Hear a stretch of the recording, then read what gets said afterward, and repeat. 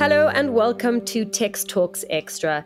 I am Tex, and today I am talking to a singer and songwriter whose approach to creating a new hybrid of R&B pop is setting her very far apart from her contemporaries. I am, of course, talking about Skies Are Blue. Kyla, welcome to the show, lady. How are you doing? I'm good, and you? It's so good to be here, and thank you for having me. It's only a pleasure. Now, I've been seeing your name pop up all over my Apple Music. And when your name came up in conversation with George Avakian, I was like, I have to get this woman on the podcast. So I'd love for you to tell me a little bit about yourself, where you're from, and how you started making music. First of all, shout out to George. He's been such a prominent force and just a great mentor for me in this whole music thing. I actually randomly came across George. He put my song, I think, in 2018 on an upcoming artist to watch playlist, a song that I recorded in my bedroom. And I'm like, hey, someone actually believed in what I'm doing. It's crazy. He just got everything. And since then, he's been really, really dope to have around and just guiding me and advising me. So shout out to George. So I was born in Joburg. I've grown up here my whole life. My mom is from England. My dad is from Zim, and they came here and had me. And I've had very, very, very strong musical influence since before I was born. My dad used to sing to my mom while I was in her stomach.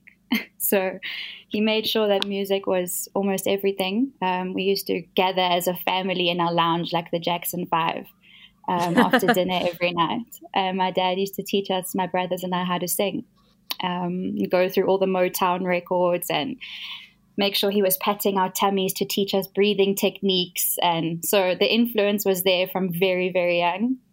And I fell in love with music when I was about 8 or 9 years old. I started writing songs. Had no idea what I was doing, but it just didn't go away. I'd be in school writing lyrics instead of focusing on what I had to do. And I just followed that path. I recorded my first song when I was about 17 or 18 years old. I had my first song on radio when I was about 25. And here I am. Are you the only one of your siblings that has gone into music? Because I love that story about your dad patting your stomachs to teach you breathing techniques. That's so smart. My brothers are so talented. They went into the more corporate sort of, they followed that whole industry and wanted to make money and went into their own sort of sectors. But my older brother was in adverts and plays, and he was Danny in Greece in Johannesburg years ago. Yeah, and the other brother was he was always on the radio. Do you remember when they had those like old school, new school things on 5FM where you had the original artist and then you had the new artist that did sort of like a rendition? Yes, I'm old. I remember that shit. Exactly, I'm here with you. So I was about to say, like, I'm giving away my age, but it's cool if you're here with me. We can be old together. So my brother actually won like 4 or 5 of those versions on 5FM. He's an unbelievable vocalist, and so they didn't necessarily follow through as a career. I did. I started late, so I always thought that my brother was like a much better singer than me. So I was always in the shadows, and then I kind of found my way, and here I am, years later. Now, loving it still. Your bio says that you're quote unquote reimagining the alternative R&B universe, which is a very exciting space to be in right now because there's a new wave of artists that seem to gravitate towards the style, right? But in your own words, how are you reimagining this space? I think that because of a lot of my influence comes from that Motown era. And even before the Motown era. I mean, if you look at my playlist right now on my laptop or my cell phone or Bluetooth playlist in the car, it's all old music. I'm a very, very old soul. I haven't really caught up with the new stuff yet. I think the biggest influence for me is definitely the soul era.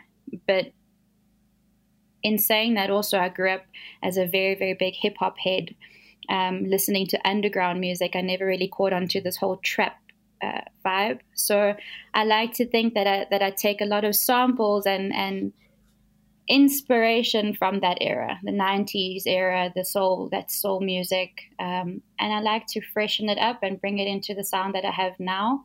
And I think that my favorite part about that era was just the fact that every part of the song had a hook. The hook wasn't just in the chorus. Now we call a chorus a hook, whereas back then the first 8 bars of the song was a hook. It was amazing. It drew you in.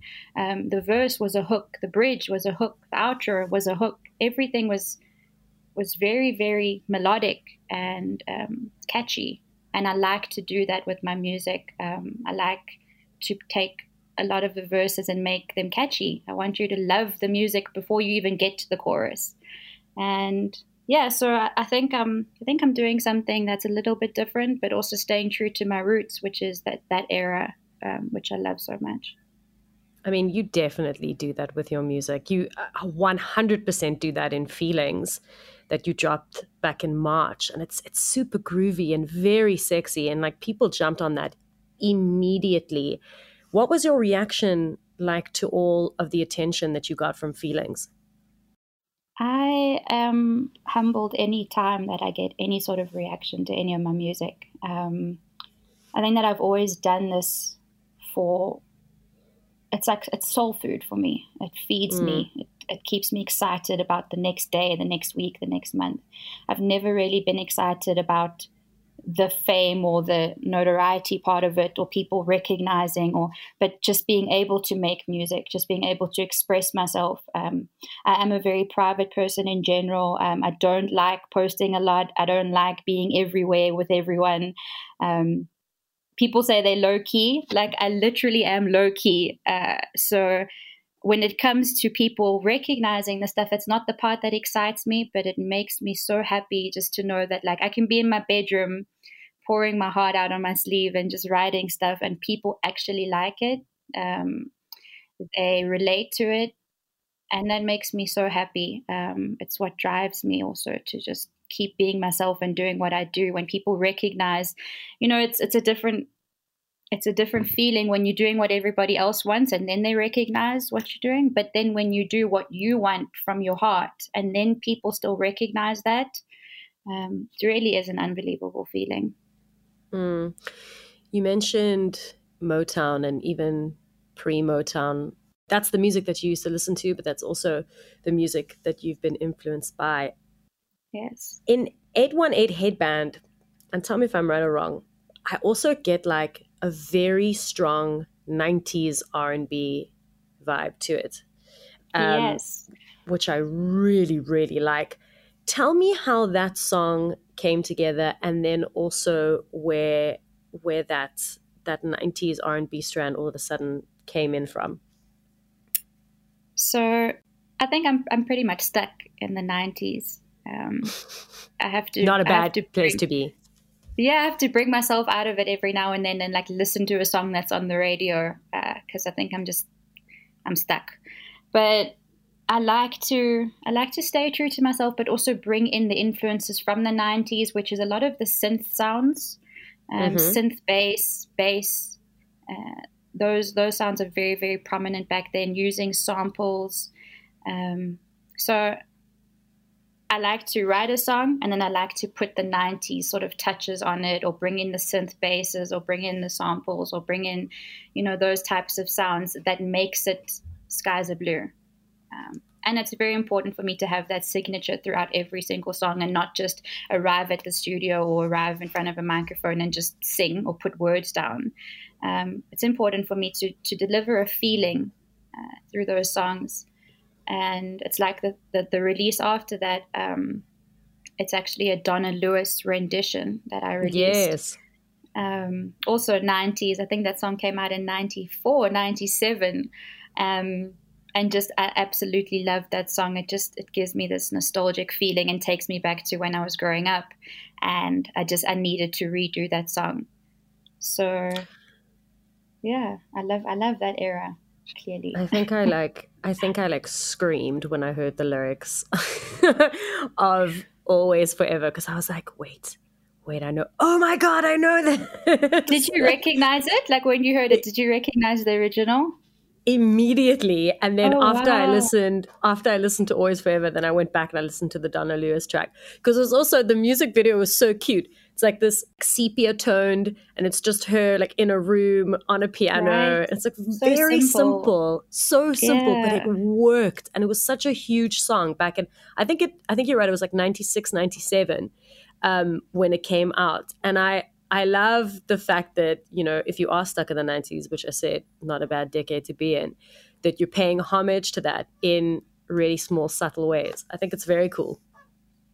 Yeah, we gave her all her credits. I think that song did so well, and like you say, it was always so simple back then. It wasn't about ass in everybody's face and twerking and taking your damn clothes off and putting your boobies everywhere, and like, no, like those girls were fully dressed, they were chilled. It wasn't about what you were wearing, and she's just there in her room with her cute little blonde hair, and she's just doing her Exactly. thing. And it's all about the music, and that's what means so much to me. I'm trying to do this thing with my clothes on, for real. That's the goal. So tell me about your process when you're creating. I mean, are you writing in your room? Are you stepping into the studio to get proactive? Tell me a bit about that. I started off. I've basically been in all types of studios, which I think was very important for my journey. I used to get to studio and literally sleep at the studio and leave the next day, and work throughout the night. And then been in studios that are absolutely tiny, been in cupboards, recorded in cupboards and recorded in kitchens. And now I've gotten to a place where I record in my bedroom. And I don't think it was possible a couple of years ago. I had to sort of perfect my sound, get comfortable with my voice, get comfortable recording myself, and not having an engineer there to say, do this note again, do this again, this doesn't sound right. So it took me a couple of years to get to a place where I'm in full control and I'm co-producing, I'm collecting my beats. I know exactly what sound I want. I know exactly what instruments need to be where they need to be. I'm recording myself and I'm loving it. It's the purest, most amazing part of the music is just turning all the lights off in my bedroom, having a little blue light in the corner, setting up the microphone and just getting lost. And you don't have the restrictions of studio time or, like having to pay for a 2-hour session, but you need 6. Yeah. So it's just allowed me just to do exactly what I need to do. I'm very, very comfortable and I'm loving the process right now. We're more than halfway through the year and you've already released 3 songs that have all been playlisted on flagship playlists across streaming services. And I know you've got more in the pipeline. How much more music are you planning to release from now until the end of the year? I've put myself under quite a lot of pressure. We've set a goal of we wanted to release every 4 weeks, which I've stuck to. So we released Feelings and then 818 Headband and then Always Forever. And now we are putting together a project to release. So that will be 4 or 5 songs. I'm hoping to get that out in the next couple of weeks. And then followed by another project for spring and then a third project for summer. We have a lot of the songs already done, so I've been putting in a lot of work. So I'm hoping for about 12 songs by the end of the year, 12 or 13 songs. Incredible. It is a lot of work, but that is my goal. And I'm also trying to keep up the momentum and make sure that they get the same sort of reaction that the first 3 have gotten. So that's very exactly. important. That was my next question. I was going to ask you, the 3 songs that you've released so far, each time you release a new one, have you seen slowly but surely, like you're climbing a ladder, the trajectory going up and up and up and the momentum getting more and more and more? Yeah, I think that you have to prove yourself always to people. And you're only as good as your last song. You're only as good as your last performance, your last release. So I think that it was a big step for me to change from Kyla Nicole, who I I was releasing music under my own name for the longest time. And I wanted to start fresh. I wanted to be true to myself and do this R&B thing the way I've always wanted to, without people sort of dictating my direction. So it was a big risk, taking all the music offline, forgetting about the music that was on radio and starting fresh as Skies Are Blue. So I released the first song and it was very well received, and so was the second and third. And I think once people see, oh, she's not a one-hit wonder, she's not just coming with one song, oh, there's another one, oh, there's another one, I think that they start to trust a little bit more than me just throwing out one song and then disappearing. So, yeah, I do see that people, you know, are coming back to feelings now that they're hearing Always Forever and going to 818. So it's nice that there's sort of this fluid motion and the songs make sense with each other. And that's what I'm trying to do with the project, is make sure that it's the same sound as the first three, and people start to get to know me as an artist. They get comfortable with my sound, they get comfortable, they know my signature, and they eventually, I want to get to a point where they hear my lyrics or they hear a melody and they go, oh, that's Skies Are Blue. So that's what I'm aiming at.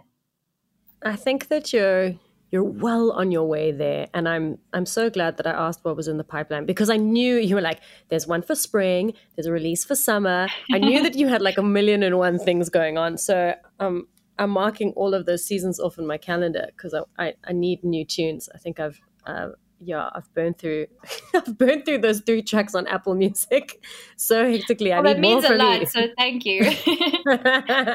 It's dope for me. We've reached the part of this podcast that I like to call This or That. Welcome to This or That with Tex, where I give you 2 things to choose from, and then you pick which one you prefer. And you don't have to tell me why you've picked that thing unless you want to. Okay? Oh, fun. Okay. Okay, so question 1, are you ready? Yes. Okay, coffee or tea? If it doesn't have a peanut butter and syrup sandwich to dunk into it, then coffee. I love that. Oh my gosh. But what about like a nice Omar rusk? Also, like, tea is good with things that like dunk into it. Shame. Like, tea on its own is just not a thing. But peanut butter and syrup sandwich, like dunked into tea, what? Amazing. Oh my god, no, I need a peanut and syrup sandwich. Peanut butter and syrup sandwich. Have you never had that before? No, I've never had a peanut butter and syrup sandwich. Please do that. You've got a list of things to do now. Okay, question 2. Tattoos or piercings? Definitely tattoos. I don't have one piercing. I have 13 tattoos. Well, okay. And your favorite? It's very difficult. It's a very difficult question. I literally have the number 13 written on my neck, and it was my 13th tattoo. So I think that was a cool one. It just worked out that I was going for a tattoo that said 13, and it was my 13th tattoo. So that was cool. Universe vibes. The lady that does all of my tattoos, shout out Manuela Gray, she always says that your last tattoo that you got is your favorite. Because it's like, that's actually like your very interesting. Yeah, your new art piece. And you're like, oh, I love it. And then as soon as you get another one, you're like, no, that one's my favorite. That's true. I feel like that's exactly what I've just done, because that is my last one. Okay, next question. I think I might know the answer to this, but let's see. Tequila or Jägermeister? None. Oh my gosh. Okay, brandy. I'm like that person that's like drunk on gummy bears. I'm the worst. I don't drink at all. Like, I have to have like a cocktail and then I'm dusted after that. Okay. Well, that's great. So the last question isn't going in the direction that you think it's going in. So, brandy or Monica? Oh wow, you're not talking about the alcohol. It's a difficult one. Brandy. Yay, brandy! Woo! That would have been my choice. You also chose brandy, right? Yeah, I also chose brandy. Brandy all day. No, she was always the superior artist. Let's just be honest. She's unbelievable. Okay. Also a very big inspiration for me. Really? Yeah, Brandy and Janet Jackson. Those females from that era also. Like, amazing. So talented. Okay, next one. Spice Girls or TLC? Oh, wow. TLC. Yay! Oh, I just like you more and more with each answer. Okay, final one. Instagram or TikTok? Definitely Instagram. I'm so bad at TikTok. I know, me too, hey. I can't jump on the trend thing with all of these dances, and like I can't, like I thought I could, and I tried it one time, and I even got like a ring light, and like I tried to be part of the cool kids, and it failed. And now my ring light sitting in the corner of my room, and like I can't do the TikTok thing. I need help. If anybody wants to help me with TikTok, shout out, I'm here. You know, I was on TikTok the other day scrolling, because that's all that I do on TikTok. I don't post, I just scroll. And I don't know why, but my algorithm is just pushing Nadia Jafta at me all day, every day.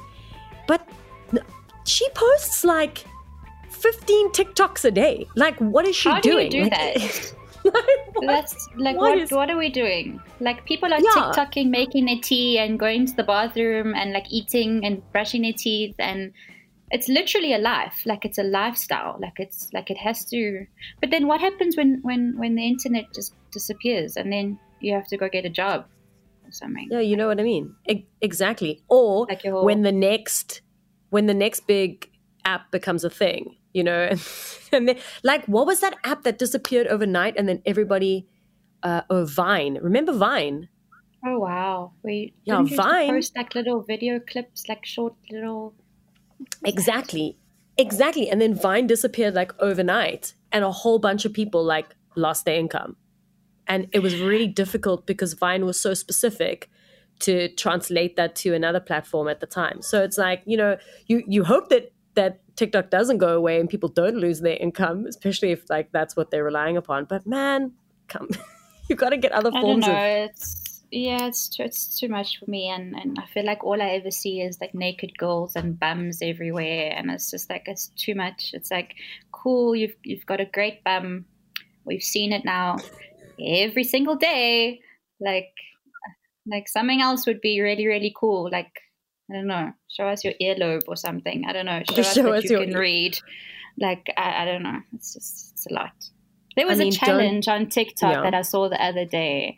And it came up like 2 or 3 times. So I don't know what my algorithm is. It's really, really messed up. But like these girls were busy like grinding and humping pillows. Apparently that's a challenge. Yeah. I don't know. And you know what? Like a grown-ass woman humping a pillow, fine. I mean, she's grown enough to make her own decisions. But like when the trend comes to the kids and the kids start, you're like humping pillows, and then you're just like, no, but why? I've got no faith in the youth of today, in the next generation. I just don't get it. It just makes me not want to have kids. That's all it does. Oh my God. Well, on that note, we've come to the end of Text Talks Extra. But Kyla, it's been an absolute extra. But it's been an absolute pleasure chatting to you today. And I know that I'm going to be chatting to you again very, very soon, because there's a lot to talk about. There's a lot that's happening in your future that we need to talk about. So promise me that you'll come back. I'd absolutely love to. You guys, you're doing amazing things, and thank you for what you do and uplifting artists and giving them a platform to talk about what they're doing. It's very important. You guys are very important for artists and creatives. So thank you. Thanks for joining us for another episode of Text Talks. From me, your host, Tex, producers Jonathan Ings and Matthew Lurtz, and researcher Al Clapper. Catch you on the flip side.